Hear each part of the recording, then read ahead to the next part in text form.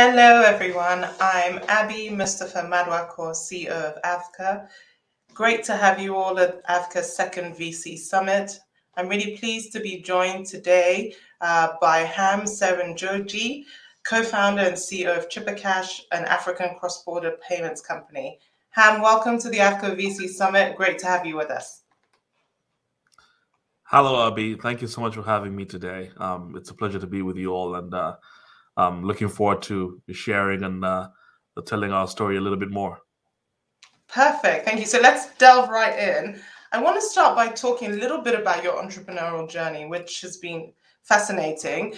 So if we can just start with some reflections from you. After a brief foray working in big tech, you joined forces with Majid to start ChipperCash in 2018. So Ham, what motivated you to take the plunge to begin your entrepreneurial journey first, at a relatively young age, might I add, and after such a short stint in the corporate world? Yeah, no, very kind words describing my career to this point. But I think in a nutshell, what really inspired me and what's kind of driven me my whole life to try and do something that I felt was important was really seeing how my parents, my whole life, run their own businesses. Both my parents were self-employed and sort of never had, quote unquote, normal job my entire life. And seeing them get creative, run their own businesses, that left a mark on me. And growing up, I always sort of wanted to do something that I felt was impactful and that I could pursue a vision that I had. And when I met Majid, my co-founder in college, he was similarly like-minded to me, and he also wanted to do something where he was able to pursue his own vision and solve a problem that we thought was important. And from the time we were in college to the time that we graduated, we kept thinking about what are the areas that we feel that we can be impactful in and contribute meaningfully to. And by the time we graduated, we sort of both were quite aligned on the idea that in a couple of years we should try and pursue something on our own. And that's kind of what led us to doing Chipper in 2018 together. That's great. And it's such a great story with your co-founder. I didn't know that. So that's really good to know. So I guess my second question, just following on from that. So I'm hearing that you and your co-founder, you decided that you wanted to do something together. You wanted to solve a problem. So if you could put yourself back in the shoes pre-2018, what's the rationale behind Chipper's inception? Yeah. And what market need were you responding to at the time? Can you talk us through that thought process, the inception process, the whole journey, and how you conceptualize the idea of Chipper? A big inspiration for Chipper was just our own life experiences. I mentioned watching my parents run their own businesses growing up, and a big part of that was watching them face different challenges. One of the big challenges they faced was sending money with people they were trading with, if they were in Kenya or elsewhere in Africa, and how difficult that was. And that sort of left something in my subconscious about that's a really hard thing to do. You sort of think about how, like Kenya and Uganda, geographically very close, but in terms of, sending money, couldn't be farther apart, in terms of, difficulty, cost, inconvenience. And so seeing that, for a long part of my, childhood was definitely something that made me feel like, at some point, that'll be an area that someone should try and solve. And if you thought about payments within Africa, going back to, the early 2000s and throughout that, 2010 and beyond, a lot of the focus had been on remittances and people who send money from diaspora back to Africa. And for a long time, I think we got very good at solving that problem, but no one had sort of addressed the problem around sending money within Africa. So Uganda to Kenya, Kenya to Tanzania, Nigeria to Ghana. And Majid and I, both having sort of had the privilege of being educated in the United States, going to Grinnell and running into each other there, we brought those insights, those experiences with us to Grinnell. And we kept on thinking about how do we take what we've experienced growing up in Africa and our childhood and that whole life journey and take what we've learned here and been exposed to, going to school and working in the West, and how do you sort of marry those two things to build something impactful that can scale and have a profound impact on many people? And I would go back to Uganda all the time, when I was in the US and when I was living in Dublin, Ireland at the time. I was working at Facebook. And every time I'd go back, I would sort of make it a point to get a sense of what's happening on the ground. What are people using to pay each other? What's prevalent today? What are the opportunities and challenges that still remain? And it became very clear to us, during that period, that someone had to do something around payments within Africa. That space hadn't been addressed, and we felt it was a much bigger space than the overall payments coming to Africa, the remittance industry. And so a combination of those things, our life's journey experiences, but also just seeing how that shift in payments over the last 10, 20 years didn't really transcend to payments within Africa. It sort of stopped at remittances, and that's where all the innovation happened. And us being the stubborn and audacious people that we are, we felt that we could try and tackle something so massive and see if we could make a positive impact. So we sort of set out our sights on solving the cross-border payment space. Yeah, I tip my hat to you. A big problem indeed you were trying to solve for, and you guys have done pretty well in addressing this issue. But I guess my question is, did you anticipate that you would have this success when you first started out? I presume it's impossible to think that a business will be this successful, but I'm just curious, did you anticipate this level of success? I think we hoped for it, but I'd be lying if I said that we anticipated it. If anything, I think given how naive we were at the magnitude of the challenge, in hindsight was a blessing in disguise, because it's been especially the first year and a half was ridiculously difficult, just trying to get something off the ground and convince a lot of people that there's actually an opportunity to solve payments within Africa. Many people didn't subscribe to that premise in the first place, and so we struggled to get traction and people to actually understand that there's a problem that has to be solved here, and that we are in a place to actually make a meaningful contribution. That was the second part of it that people also didn't subscribe to. And in many ways, the difficulty of that task was unknown to us until we set off and tried to solve it. And obviously there is there's a percentage of your sort of expectation that you attribute to success, which is why you try and do anything.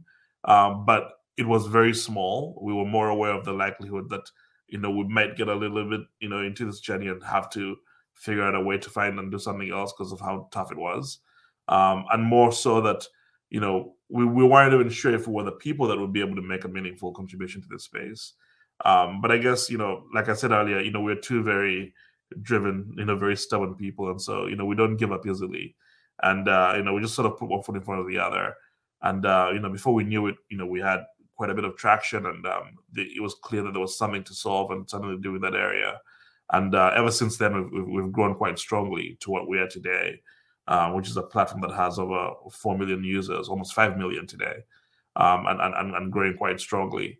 But in all fairness, we did not expect this level of growth or traction this fast, and even to us, it's definitely come as a pleasant surprise, and I think more so a reflection of how massive the opportunity that we are trying to solve is. It's testament to the tremendous teams and people that we work with every day. Those are sort of the real unsung heroes of our journey. Okay, fantastic. So, Ham, you touched a little bit on the difficulty in getting people to understand the gravity of the payments issue, and you've also referenced twice the kind of doggedness and resilience of you and Majid. So, what other challenge? I want to unpack that a little bit more. What other challenges, apart from just getting people to understand the gravity of this payments vacuum on the continent, did you have to contend with, and what sort of operational growing pains have you had to deal with as you've scaled so quickly? Well, how much time do you have? Not that long. It was it's a laundry list of obstacles that had to be overcome and still have to be overcome. When I think in any context, when you're doing something that's truly new and hasn't been done before, you really are starting from zero, and that means across the board, you have to be innovative and scrappy about how you're doing things, whether it's how to raise capital or how to attract talent so people can be part of your very audacious and crazy idea, or how to work with key partners to make sure you can build something that scales. And what I mean by key partners is, are you able to convince strong banking partners and strong telco partners and regulators about what you're doing, that they can all support and be part of what you're building. All those things together have to be done at the same time. And that creates a very unique challenge in terms of what do you try to solve first? How do you, attribute resources based on what you have and what you need? And for us, in fact, the name, Chipper was in many ways an ode to the idea that we're going to chip away at this one day at a time, knowing how massive the problem is. And so we sort of ask ourselves, how do you sort of tackle all these seemingly daunting challenges at the same time when you have finite resources? And I think one of the very strong aspects of being in a place where you have finite resources that it forces you to prioritize ruthlessly. And you very quickly figure out what actually is truly important and what isn't, where you can be creative and where you have to actually incur significant costs.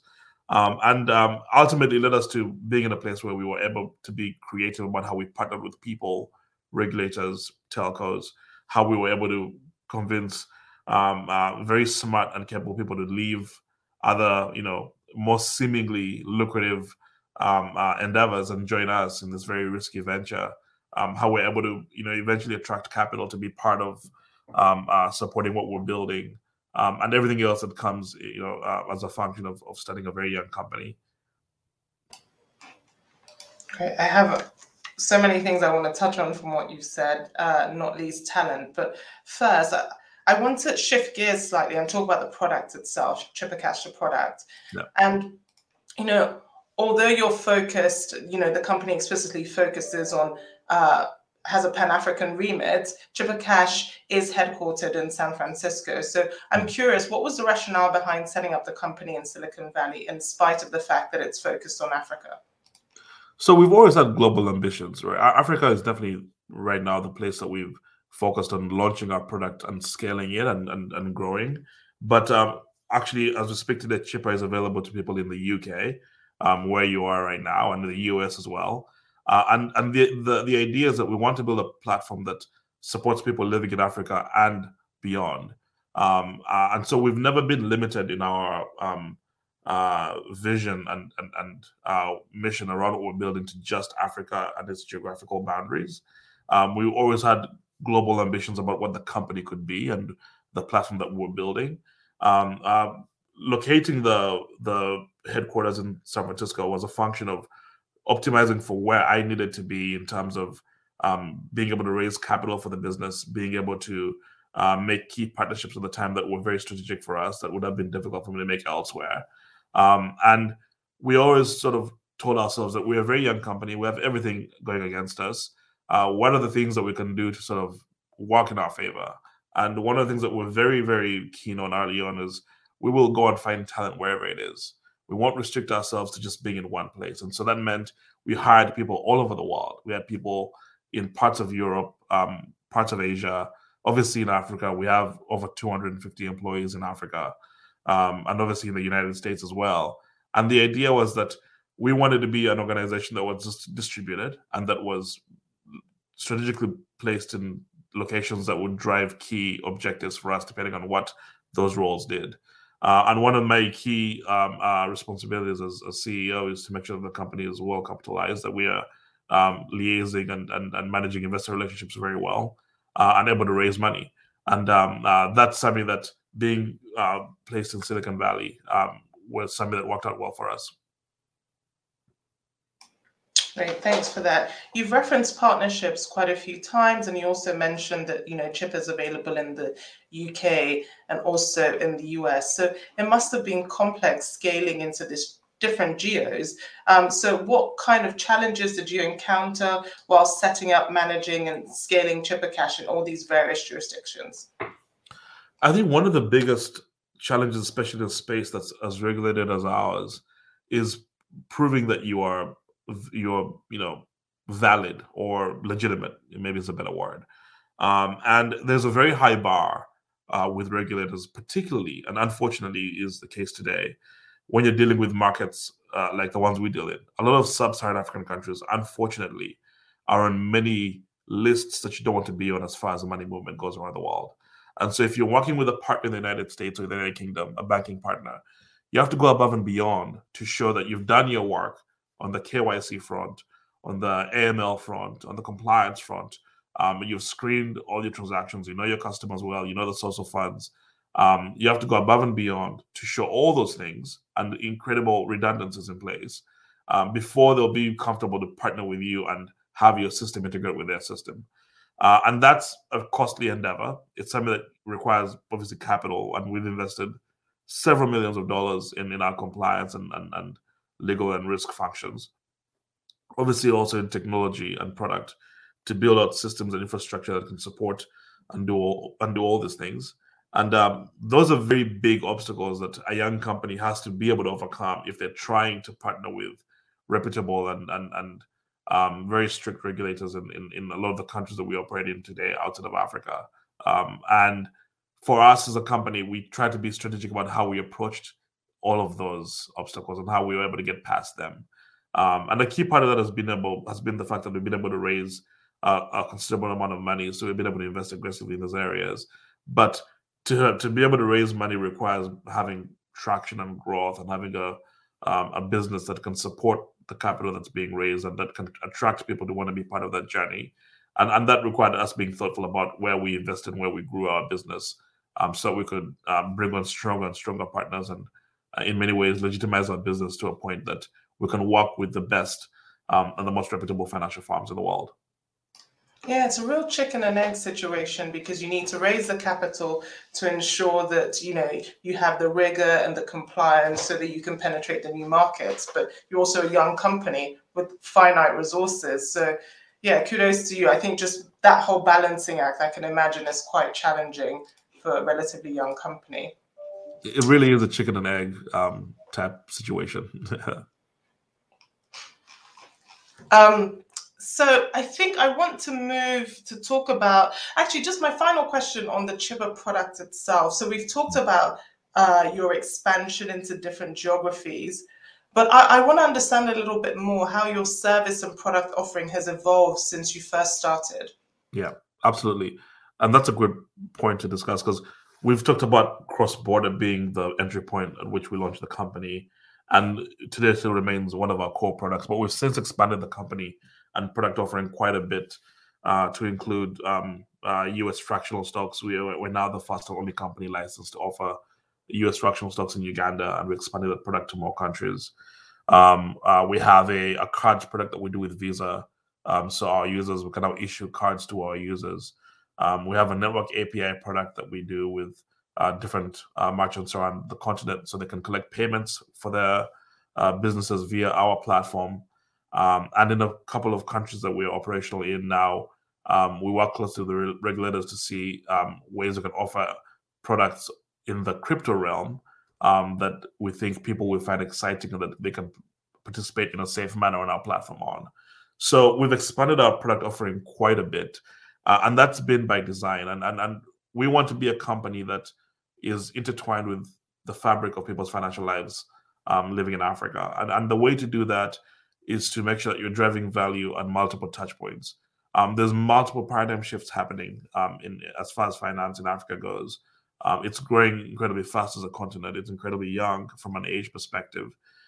You sort of think about the fact that most people are coming online via a mobile device. And so the aptitude for mobile payments is very high.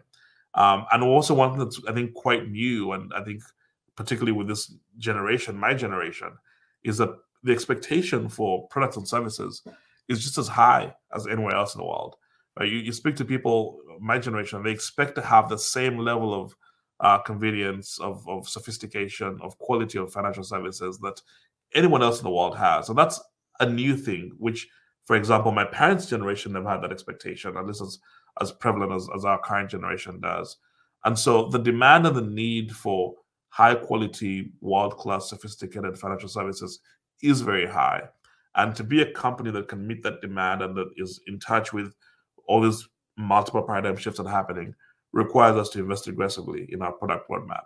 And that's led us to have a platform where we have all these multiple products that are very rich and very powerful, and that for each user and each use case drive a lot of value.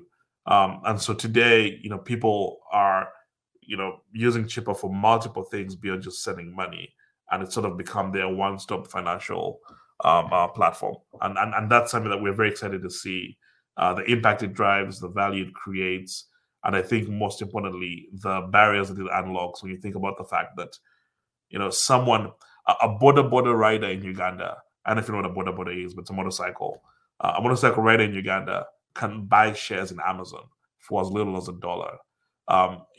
That is a powerful wealth creation mechanism that democratizes that product in a way that has never been done before. And if you scale that across an entire continent, how much value can you create? How much can you meaningfully impact quality of life and create opportunities for people to generate and store wealth? That becomes quite exciting. So we want to be a platform that is enabling that across multiple touch points. Interesting. I think it's fascinating what you said about the consumer demand and how now on the continent we have the same demands as elsewhere in the world. And for me, what I think that's fascinating is because it's pushing the barriers of innovation for entrepreneurs like yourself to cater to these evolving demands.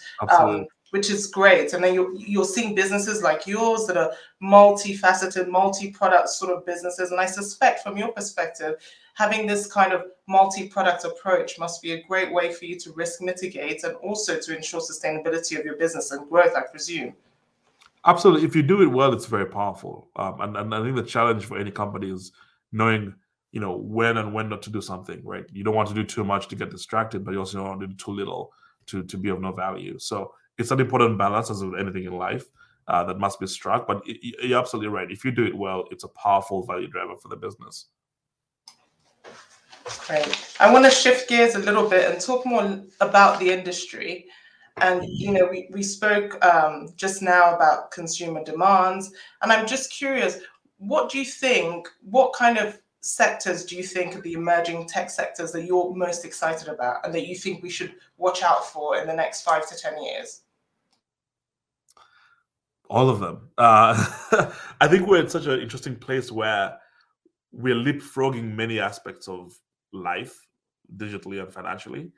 And I think definitely, when it comes to things around storing of value, transmission of value, creation of wealth, those things are going to fundamentally be turned on their head in terms of what's available today and what's going to be available in the next couple of years, and the interesting things that people will be able to do and create.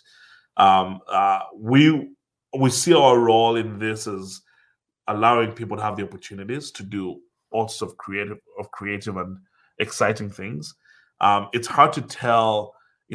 Africa is a very creative continent, and very diverse in its culture, in its heritage, in so many ways that I think will show up in what's going to be created and what's going to be unlocked as far as value goes in the next 10, 20, 30 years with the tools that are being created and built now.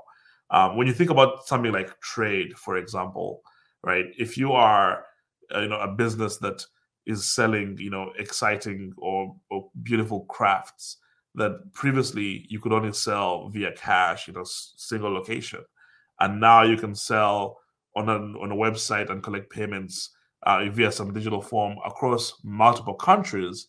That changes what you can create and how you can impact your immediate community and immediate circle of networks. And if you multiply that across an entire continent, I think it gets very exciting.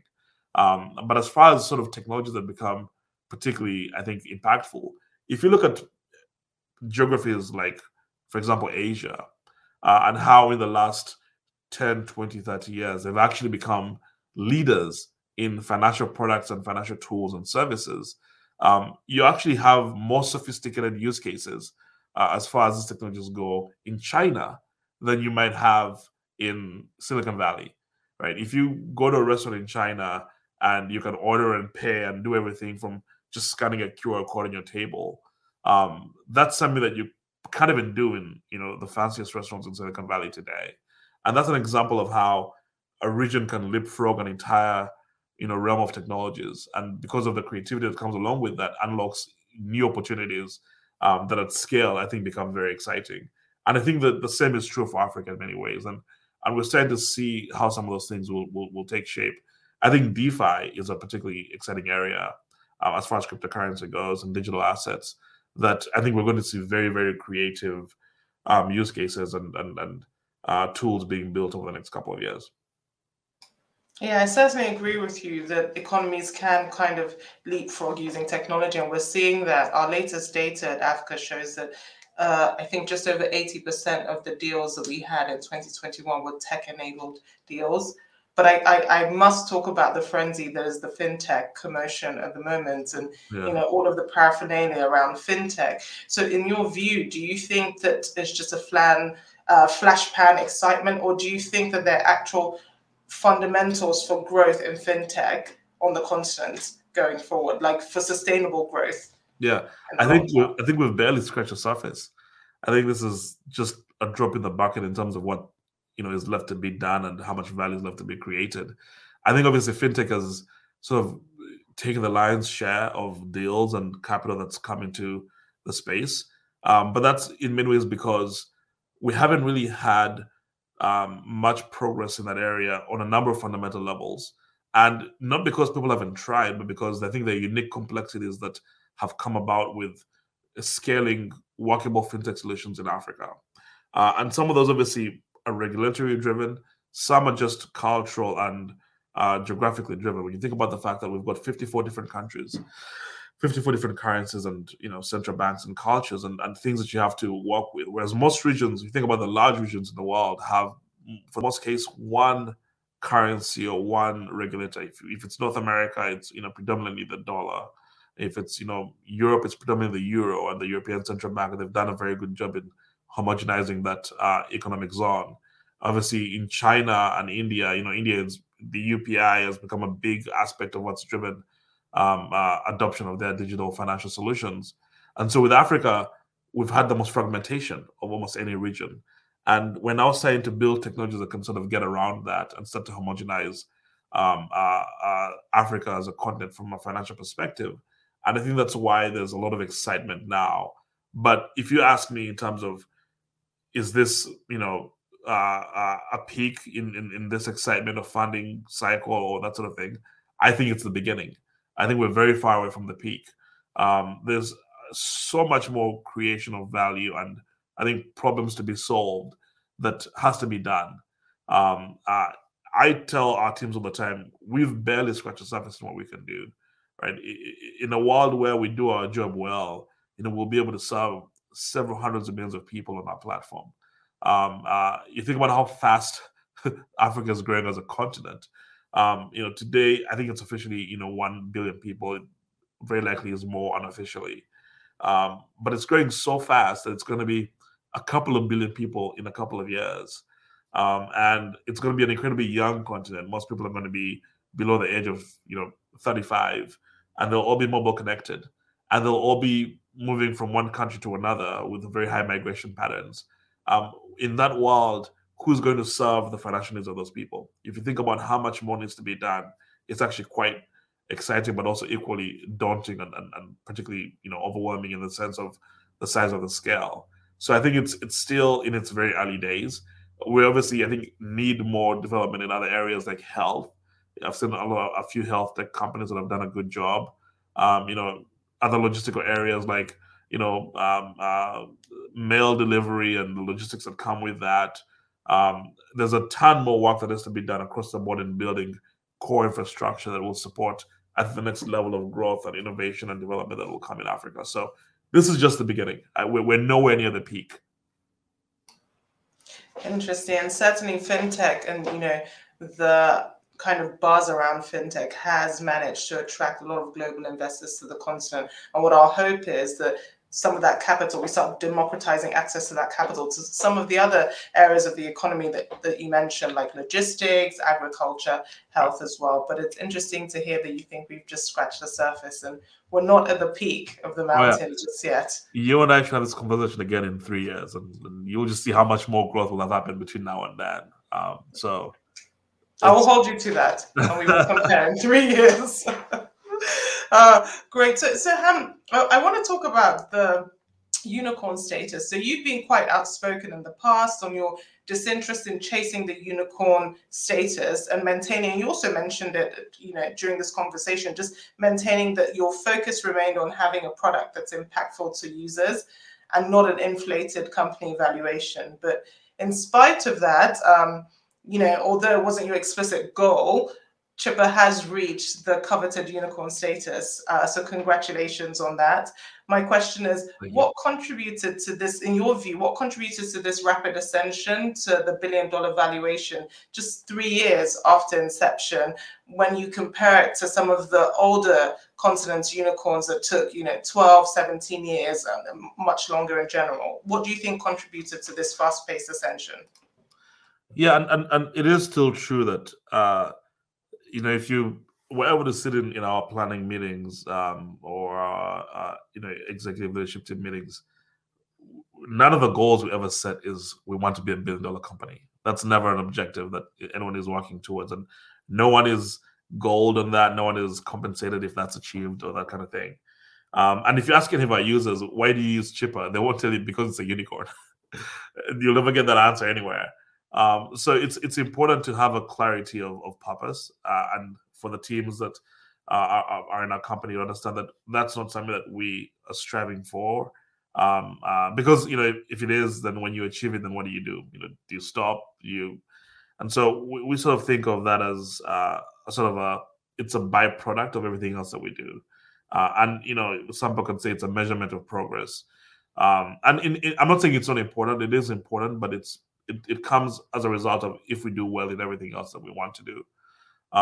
But to your question around how in our case that was achieved in such a short period of time, I think more than anything it's a reflection of obviously what I said earlier about the unsung heroes in our company, the true unsung heroes in our company, our teams. We have tremendous people who are working hard every day to build the best products ever.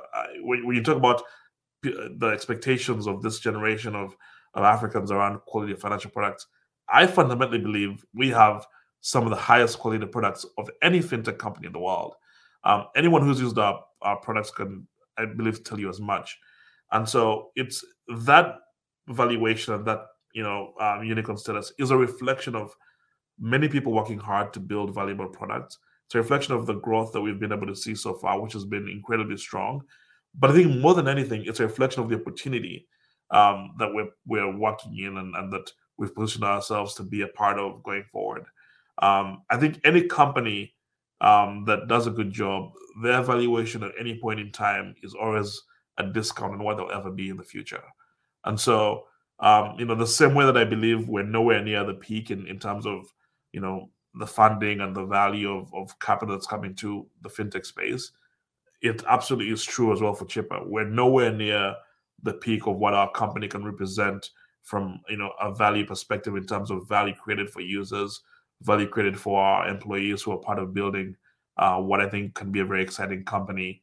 And I think value unlocked for the continent as a whole in terms of us doing our part in improving the quality of life and the delivery of financial services for people in the continent. So it's obviously very humbling, and I don't take it for granted at all that we're a company that's been able to grow at the rate that we've grown and that is now a unicorn. But we try to be clear-eyed about what our objectives are, not lose focus or be excited by what is a seemingly big number, when really in the grand scheme of things, I think what we're building against is significantly much larger. Thanks, Ham. So you do say it's humbling, but I can only imagine that on the other side of the coin, there must be a lot of pressure with this unicorn status, and also to a certain extent being one of the flag bearers for the continent in general. So do you feel that pressure as an organization? And if so, how do you manage it? there is a responsibility that comes with it for sure, and we sort of take it in stride. I think when you think about it from the perspective of pressure, I think it's sort of probably maybe the wrong way of thinking about it. I think about it as it's a reflection of the trust people have placed in us and what we represent, and from a pressure perspective, I actually think in some cases I personally have felt more pressure in the business in the earlier days, when it was just Majid and I, and when we were a couple of months from financial ruin because we'd burned through all of our savings trying to get the company going. But I do feel a great sense of responsibility now, being in a place where we can play a meaningful role in improving people's lives, where we have several hundreds of people that work in the company and that we're responsible for, and obviously where we are a steward of massive amounts of money that we've been entrusted to allocate and deploy in a manner that we see fit at our discretion. So those things obviously represent a tremendous amount of trust that has been placed in us. And I am someone who actually, I like and I perform well when people place trust in me, and when something needs to be done that is of significant responsibility, as opposed to sort of shying away from that and feeling like it's a negative thing and that it's something that represents extra work or pressure, like I said, being sort of a word with a negative connotation. So I indulge in that, and I look at that as an opportunity for us to do something meaningful. Many people don't get a chance to work on something that they truly love and that they can do on their own terms and execute on a vision that they have. So I view myself as being incredibly fortunate to be in this position, as opposed to being someone who's feeling like I have incredible pressure, and that it's sort of a bad thing. If anything, I'm incredibly thankful and definitely want to make the most of it and reward the people who've trusted me with this immense responsibility. Great. Thank you, Ham. It's been such a pleasure speaking to you. This has been a real tale of focus, tenacity, and just growth, really. So thank you for taking the time. Before I let you go, I wanted to close by asking you if you could think of 3 words just to summarize the opportunity in Africa at the moment, what would they be? Just 3 words. I would say scale. I would say